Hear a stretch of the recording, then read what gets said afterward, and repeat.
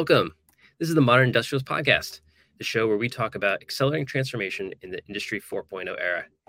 Our goal with this series is to help spur adoption of technologies that are critical to industry innovation, and we're going to talk about the current trends and challenges that we're seeing in the space. My name's Jason Heeman. I am the vertical lead for Industry 4.0 and IoT at TXI.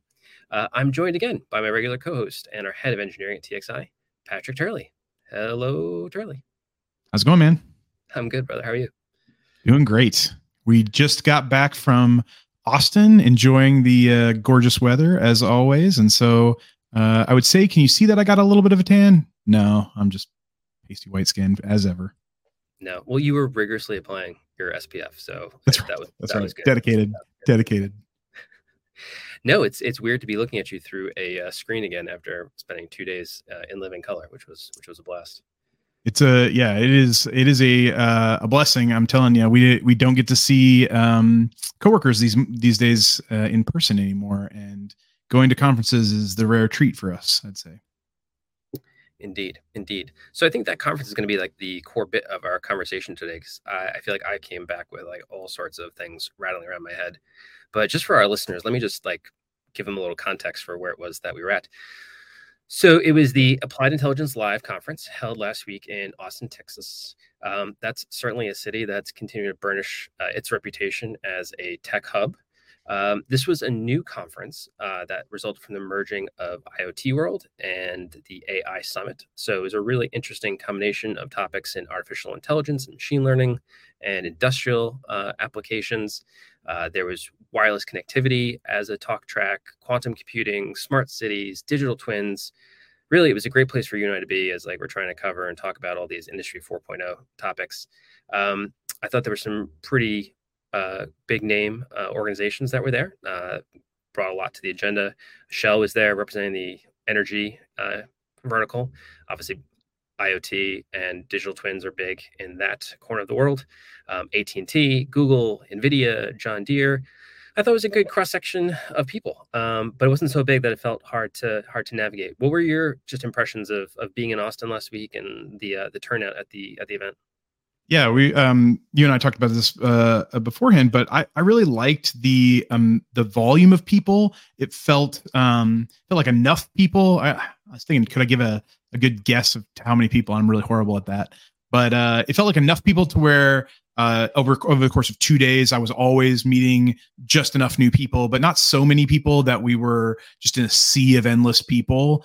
And so you could go to a talk and there'd be 30 or so people in there, and you'd see the same faces in places that you're interested in, and you could pull them aside afterwards and get to know folks. And it was definitely the type of place where, on average, you could have access to the speakers if you'd like that without any trouble, which felt really good.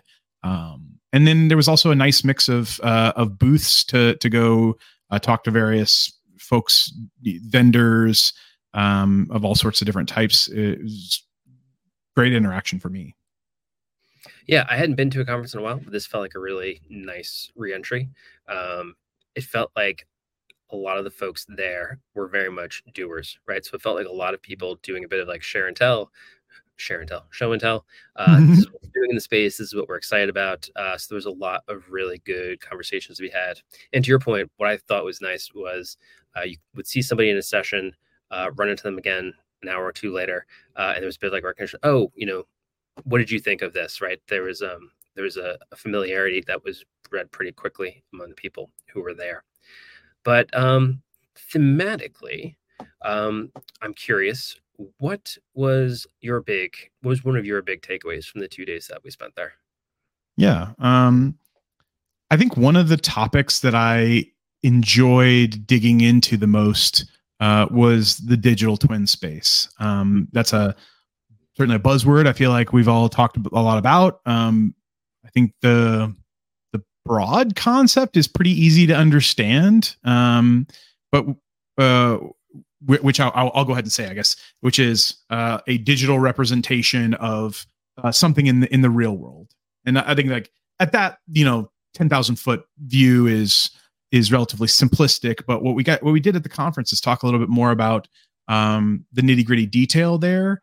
I got I got to speak with some people who have companies purely centered around producing digital twins, and it just was easy to cut through what those folks thought was um, you know overly expansive marketing speak, and what was real value and things that we should be focusing on as an industry. I think the one good example of that was I was hanging out with a guy that works at a digital twin product company, and I was like, we see these 3D representations of things. I was like, talk to me about the real value there, and how often do you see that in the wild? And he was like, it's rare, man. It's the thing that you see on lots of the marketing material, but at the end of the day, it's there's only a small set of cases that sort of like 3D rendered view of a thing is actually really valuable. And he sort of said, what you really need to look at is there are lots of different sort of graphical representations of these systems. And he showed this awesome one of basically the entire supply chain, or I guess the entire chain of events in a factory. And I thought it did a better job than any kind of 3D modeling of like maybe the factory floor or anything like that, of painting a picture of the process that really mattered for the person consuming the digital twin. And I think the point was simply that while a digital twin can be hyper realistic if you'd like, but there are times in which that could be taken to it can be used to simplify a process or something going on in the real world, and still give you that direct relationship to that real world process. So I thought that was insightful, and it was actually, like, I guess it was my supposition as well. But it was good to have some of those things either confirmed or in some cases expanded from my experience with people who do this all day, every day for them. Yeah, no, I love that point about the digital twins.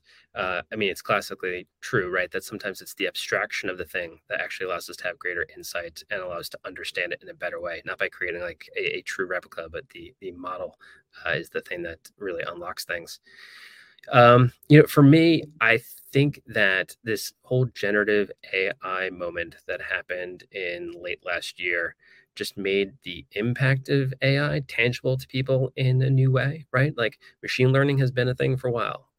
And the generative aspect of what's happening now and bringing us forward, I think created a lot of buzz around the topics that we were covering. Largely because as we think about the exponential growth of data points that we can pull from IoT devices, I don't know how we are going to really make full use of all of these things that we're capturing without the support of things like machine learning and AI, right? So the two things really go hand in hand. And I don't know that when we were starting to think about the path that we would take for these podcast episodes, that AI would be as instrumental of a theme that we're probably gonna have to keep coming back to. But I think being at the conference in Austin last week really showed me the ways that the overlap is much more significant than I was probably appreciating previously.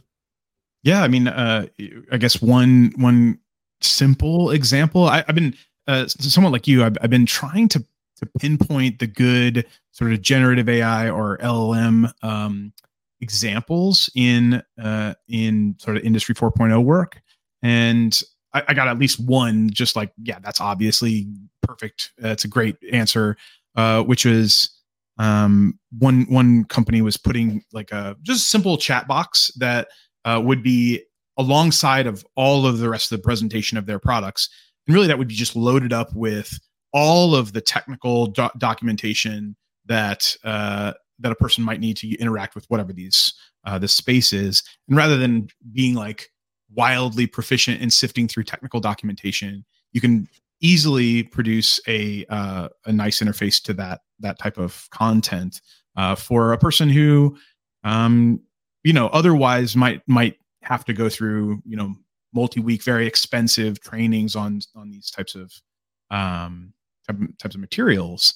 And it reduces the costs to the business to have people be more effective, and frankly it reduces the drudgery or the mundaneness of the work, and allows people to get back to the things that they probably joined up for doing in the first place. Yeah, I think there's a lot of real value there in terms of how we can think about, again, to your point, taking some of the drudgery out of things. That was the theme I think that people talked about in terms of the potential role and opportunity here. Anything that there was things that surprised me or things that I discovered, but I'm curious, anything that you came with, like, well, I wasn't expecting to learn that, or that's news to me. Yeah, I don't know. I think one thing that it was a good framing for something that I didn't. It was a fuzzy thought that became more clear was, certainly there was a section of talks that were more speculative about the future, right? And I think I'm inundated with that for sure right now, and to the point of being pretty tired of it. But the one that was new thinking for me is a framing of the conversation around the digital divide, right? Like the technical sort of haves and have-nots. And I liked, I got to a framing of, especially for the industrial sector, of, a lot of this AI is seen as a thing that's going to take a lot of people's jobs away. And I liked the framing of the social divide is going to eventually become people who have access and are proficient with using these AI tools to sort of supplement their abilities, and those who do not. And that's going to be more obvious about who gets opportunities and work in various ways. And I think a framing to those who are presenting AI in the, say, manufacturing space is that they might be providing ways to sort of improve people's position in that, as that divide grows greater and greater. Is if you provide training of how to use AI tools in the average worker, you're effectively able to sort of help them bridge that gap, help them improve their standing in the world, and improve their skills. And I think that's a framing that many manufacturing companies might want to consider whenever they're pushing out AI tools. And frankly, like, it's going to be on the leadership of those companies to make good on that promise, if that's what they actually do. If you use AI and then cut a bunch of jobs, I mean, everyone's going to see through you. But if you do genuinely care about the people who work for you, and you're trying to find ways to help them navigate this new world order that AI is sort of bringing on, I think that's a good way to think about it. Yeah, there's a concept that I want to circle back to as we weave through this conversation, but a phrase that I heard maybe for the first time was this idea of a prompt engineer and prompt engineering, right? And like the development of a skill set around how to use generative AI. I think just as years ago, many years ago, like being good at using LexisNexis, right, to find research articles was replaced by being good at using Google to find things. And I think the next kind of discipline that's going to come forward is this idea of prompt engineering and having like the right way of questioning generative AI to get the answer that you're looking for to produce the output that you need. And it's going to be a huge skill as relates to even training models as well, which was not something that I'd originally been thinking about. But to your point, like opening up new skill sets and new ways of working that are going to be needed and different and need to be prepared for, I think is something that we're going to continue to hear a lot of people talking about. Yeah, I mean, it's I was aware of that term in advance, but what I was not aware of that I heard was, I think people are starting to produce like coursework on the subject, and I was like, for example, when Google sort of happened, I never heard of or saw any coursework that was like get good at Google. It just didn't seem to exist at the time. Whereas now it's like, hey, this skill is already a complex enough thing that people are like putting out content on the subject. And it was one of the speaker's recommendations for how a person who maybe is looking for a job might skill themselves up and be relevant in today's workforce. And I thought that was great advice. Yeah, yeah. Um, I don't want AI to completely take over our conversation today, but 'cause I know we'll come back to it a bit. One of the topics that I was hoping to kind of get a little bit more connected to was just the role of like connectivity as relates to Industry 4.0. And so one of the topics that really touched on in a couple of different ways was just the impact of 5G and edge computing. And one thing that was really interesting to me was that, so listen, as it relates to 5G, the ability to have devices connected over the internet as opposed to going through like Wi-Fi or LoRaWAN is going to open up the number of different sensors and devices and ways to connect things, right? So like that's a real interesting dynamic in terms of how scaling of some of these technologies is going to happen. And I didn't have a full appreciation for just how far along the US market is in 5G, but how far behind many other markets are globally as it relates to 5G. And that there's a belief that this cycle of new generations every 10 years that we've been on is likely going to come off kilter a little bit as we go towards 6G, because the promise and the value of 6G is like still a little bit fuzzy relative to 5. And specifically, these telecoms who have rolled out 5G already spent so much on the spectrum that they're kind of like loaded down with debt, and there's not a good revenue or financial incentive to make that next leap just yet until they've kind of like earned back the investment in 5G. So that was like a bit of a, amidst all of the excitement over all things, like a sobering take on something was a nice change of pace in the course of what we were hearing about last week. Yeah, I think it certainly feels like that wireless technology. It feels surprisingly like drug manufacturing, and so like it's just like a wildly expensive, super long development cycle, and just unusual in the tech space to have things like that, right?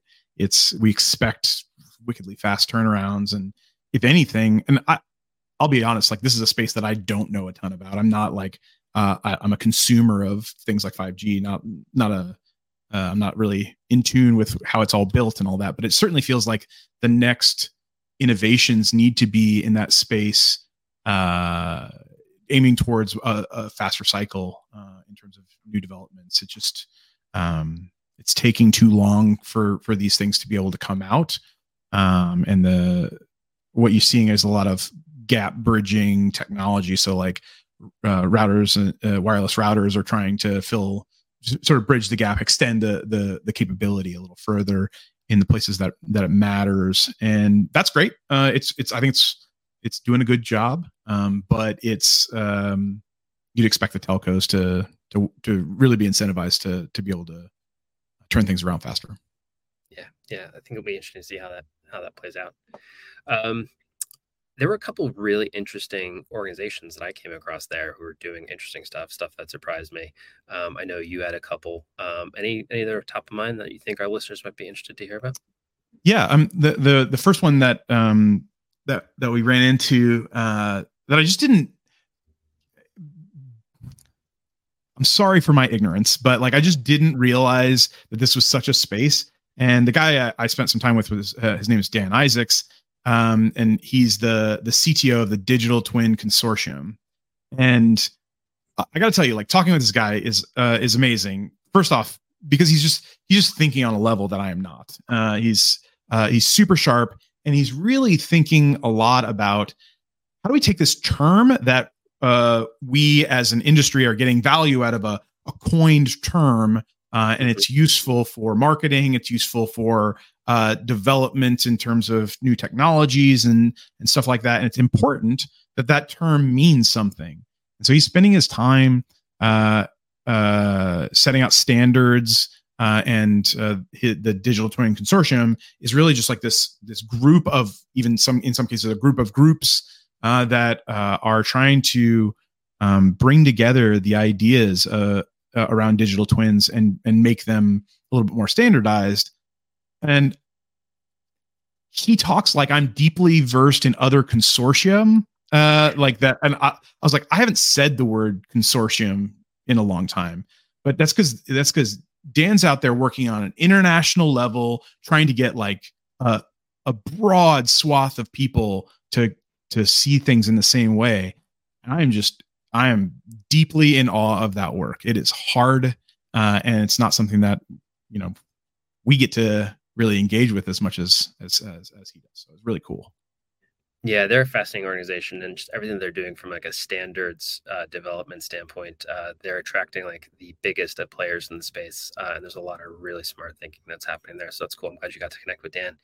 Um, there was an On the opposite of the spectrum, there was a small startup that I came across that I was pretty intrigued by.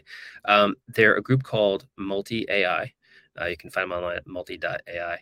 They are turning basically autonomous AI research into a service, right? So it's this idea that you could have an AI assistant that is interacting with you through natural language prompts, like a generative, AI chat GPT kind of setup. And the role that they're filling is executing on ongoing research and statistical analysis tasks that you might have as a business leader, right? So, um, think about it this way: like you are, let's imagine on a small scale, right? Let's imagine you are a small to medium sized business. We have a friend who, you and I have a mutual friend who makes things for the wedding industrial complex, right? And they're an online seller. You can imagine that a key part of their business is constantly doing research around new products, new sellers, pricing, um, where to source, all those types of things. You can imagine like how much of their job that time takes up that they can devote to it. Imagine being able to just kind of like automate that and be able to have like an AI telling you when prices are moving on socks or on other elements that you're buying for your bridal party. And that's just at like the small to medium sized business. I think like at an enterprise level, you can even see greater applications. But something like that could really just be really interestingly transformative in terms of what it could do. Even think about people who work in day trading, right? In terms of what that type of insight could do in terms of informing market moving decisions. So that was a really wild thing for me to think of in terms of like this AI research as a service you could potentially have as a new development. Yeah, we have a partner called Hop Labs. Hoplabs.com is their URL, and somewhat of a similar thing. I think a little bit more closer to like machine learning consulting, but it's less sort of like as a service and a little bit more of a deep partnership kind of feel, but somewhat similar. It's like I think it's interesting that there's so much space for all this right now with all the movement and the money that's flowing towards it. Very cool. Yeah. Yeah. I got another one. If we're rolling down the path of the things that was interesting. Shoot.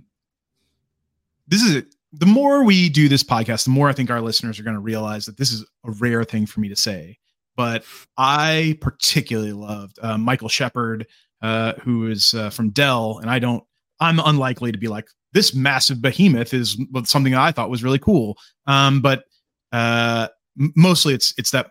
First off, Michael Shepard is a class act, and you could tell he was just on stage, and the type of guy that you can immediately deeply respect. But he's a senior distinguished engineer with their chief technology office, and he showed off one of their AI efforts, which is not the point of this, but is to say that I think they're pursuing AI in a very measured and mature way. They're gonna bring some products to market, and it was just cool to see what Dell is up to, and frankly, he brought a level of polish to the stage that was impressive. I did catch a bit of him, and I was also duly impressed. No, I mean the speakers kind of throughout the 2 days I thought were just excellent. They clearly brought a lot of great, not just people who are thinking and talking about the space, but I got the sense there were a lot of doers there, which is what I really appreciate in terms of people having kind of like practical expertise with the things that are happening. Um, what if let's talk about a year from now? Let's say we go back to Austin next September, go to the same conference again.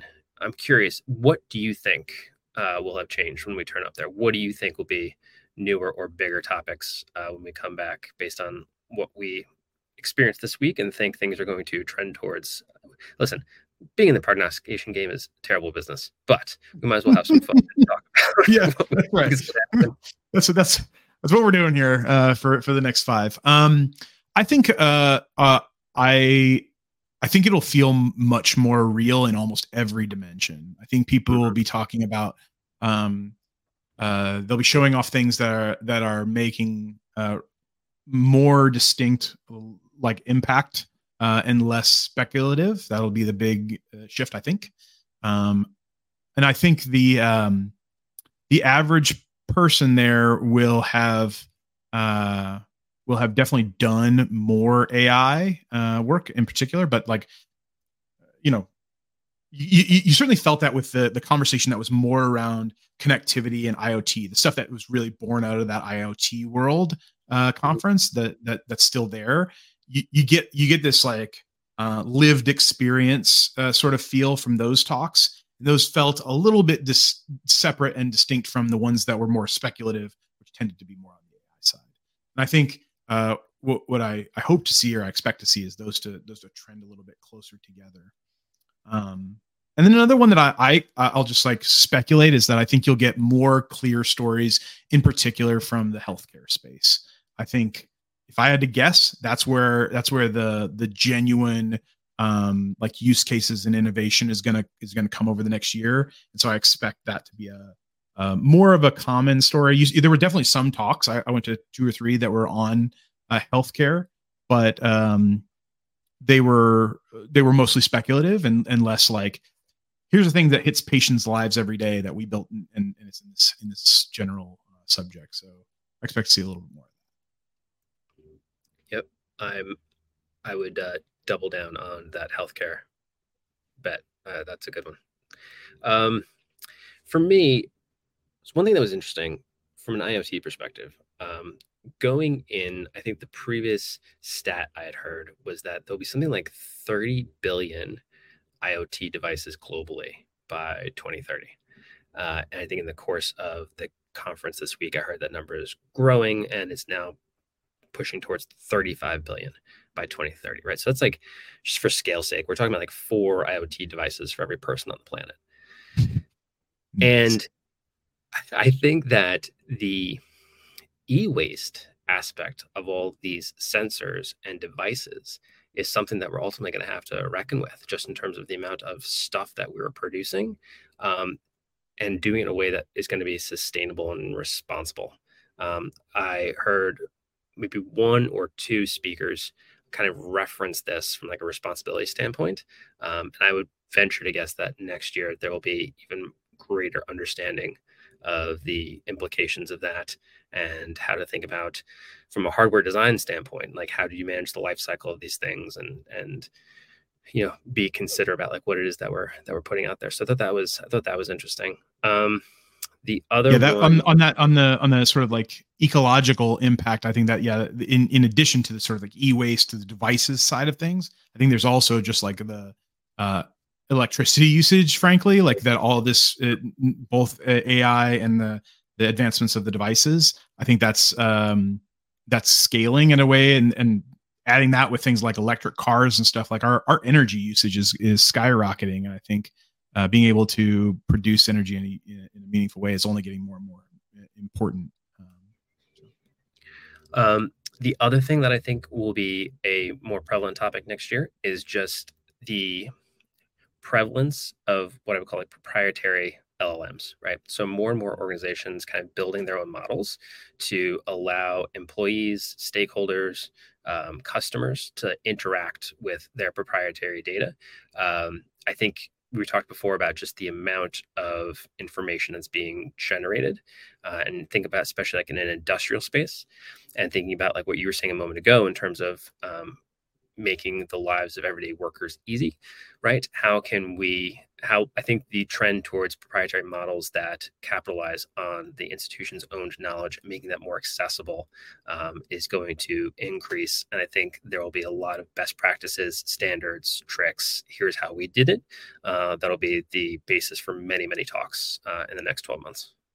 Yeah, I would not be shocked if in 12 months we're in a world in which you can basically upload files and URLs to some place and get your spit out your own custom thing, and it's as a service.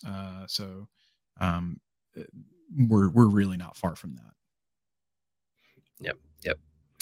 Um, all right. Any other final thoughts on the conference? A takeaway or something that puts a bow on this topic for you?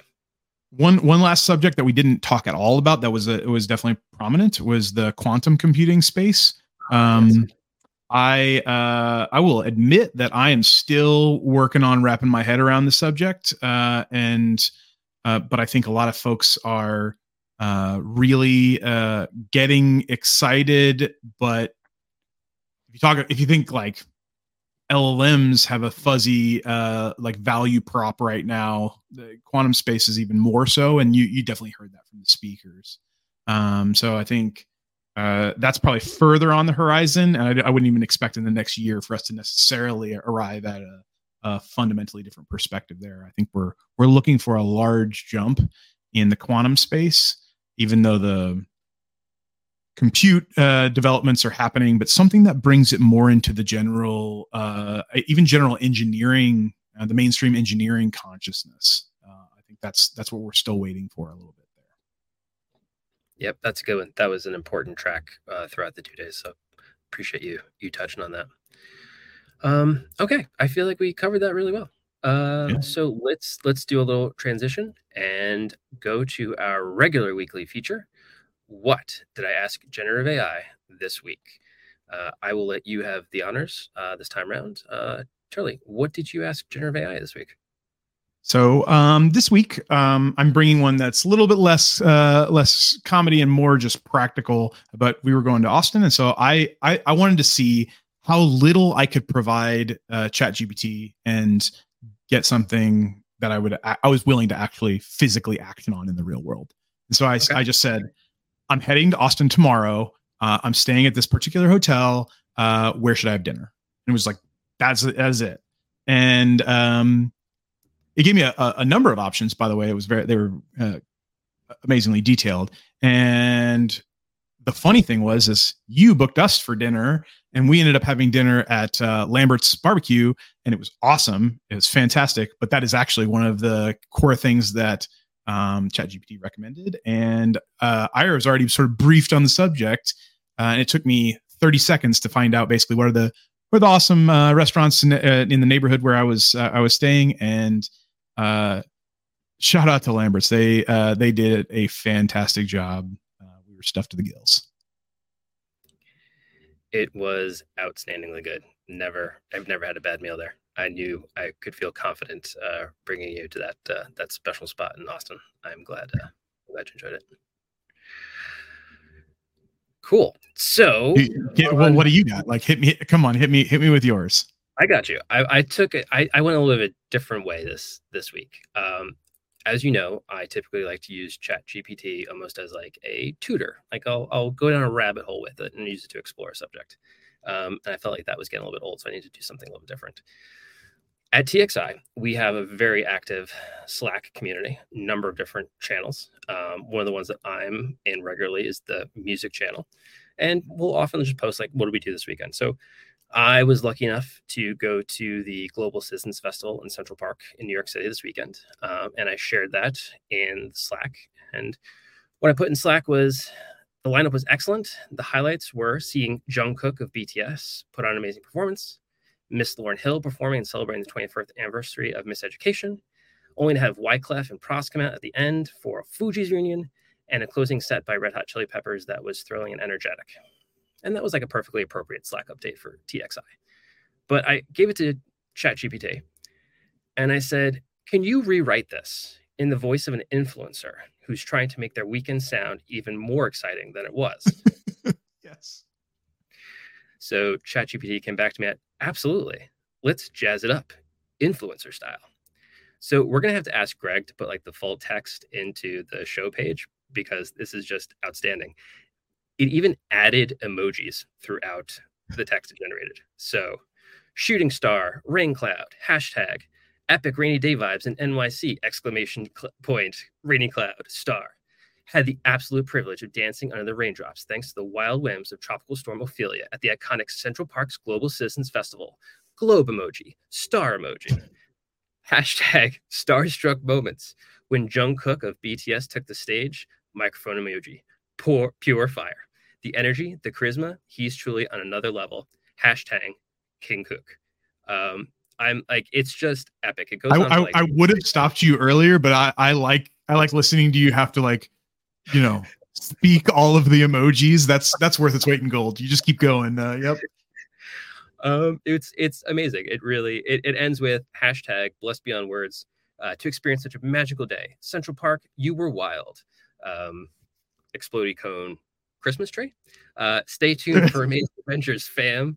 Heart. Hashtag living my best life. So I just want to know what kind of secret, cool kid, whatever TikTok things are in there that you don't actually even understand because we're just a bunch of old men. Yes. So we'll have to put up the actual ChatGPT text, but yeah, that made it sound a heck of a lot more interesting than what I shared in our Slack channel. So that is my contribution this week. Absolutely beautiful. All right. So listen, I think that is a good note on which to wrap things up before I try and explain more emojis and thoroughly embarrass myself. So I want to thank everybody again for joining us. If you enjoyed this episode, please subscribe so you don't miss any of our upcoming episodes. Our ambition is to continue to cover the important topics and trends shaping industrial information from manufacturing to supply chain. We will see you next time on The Modern Industrialist.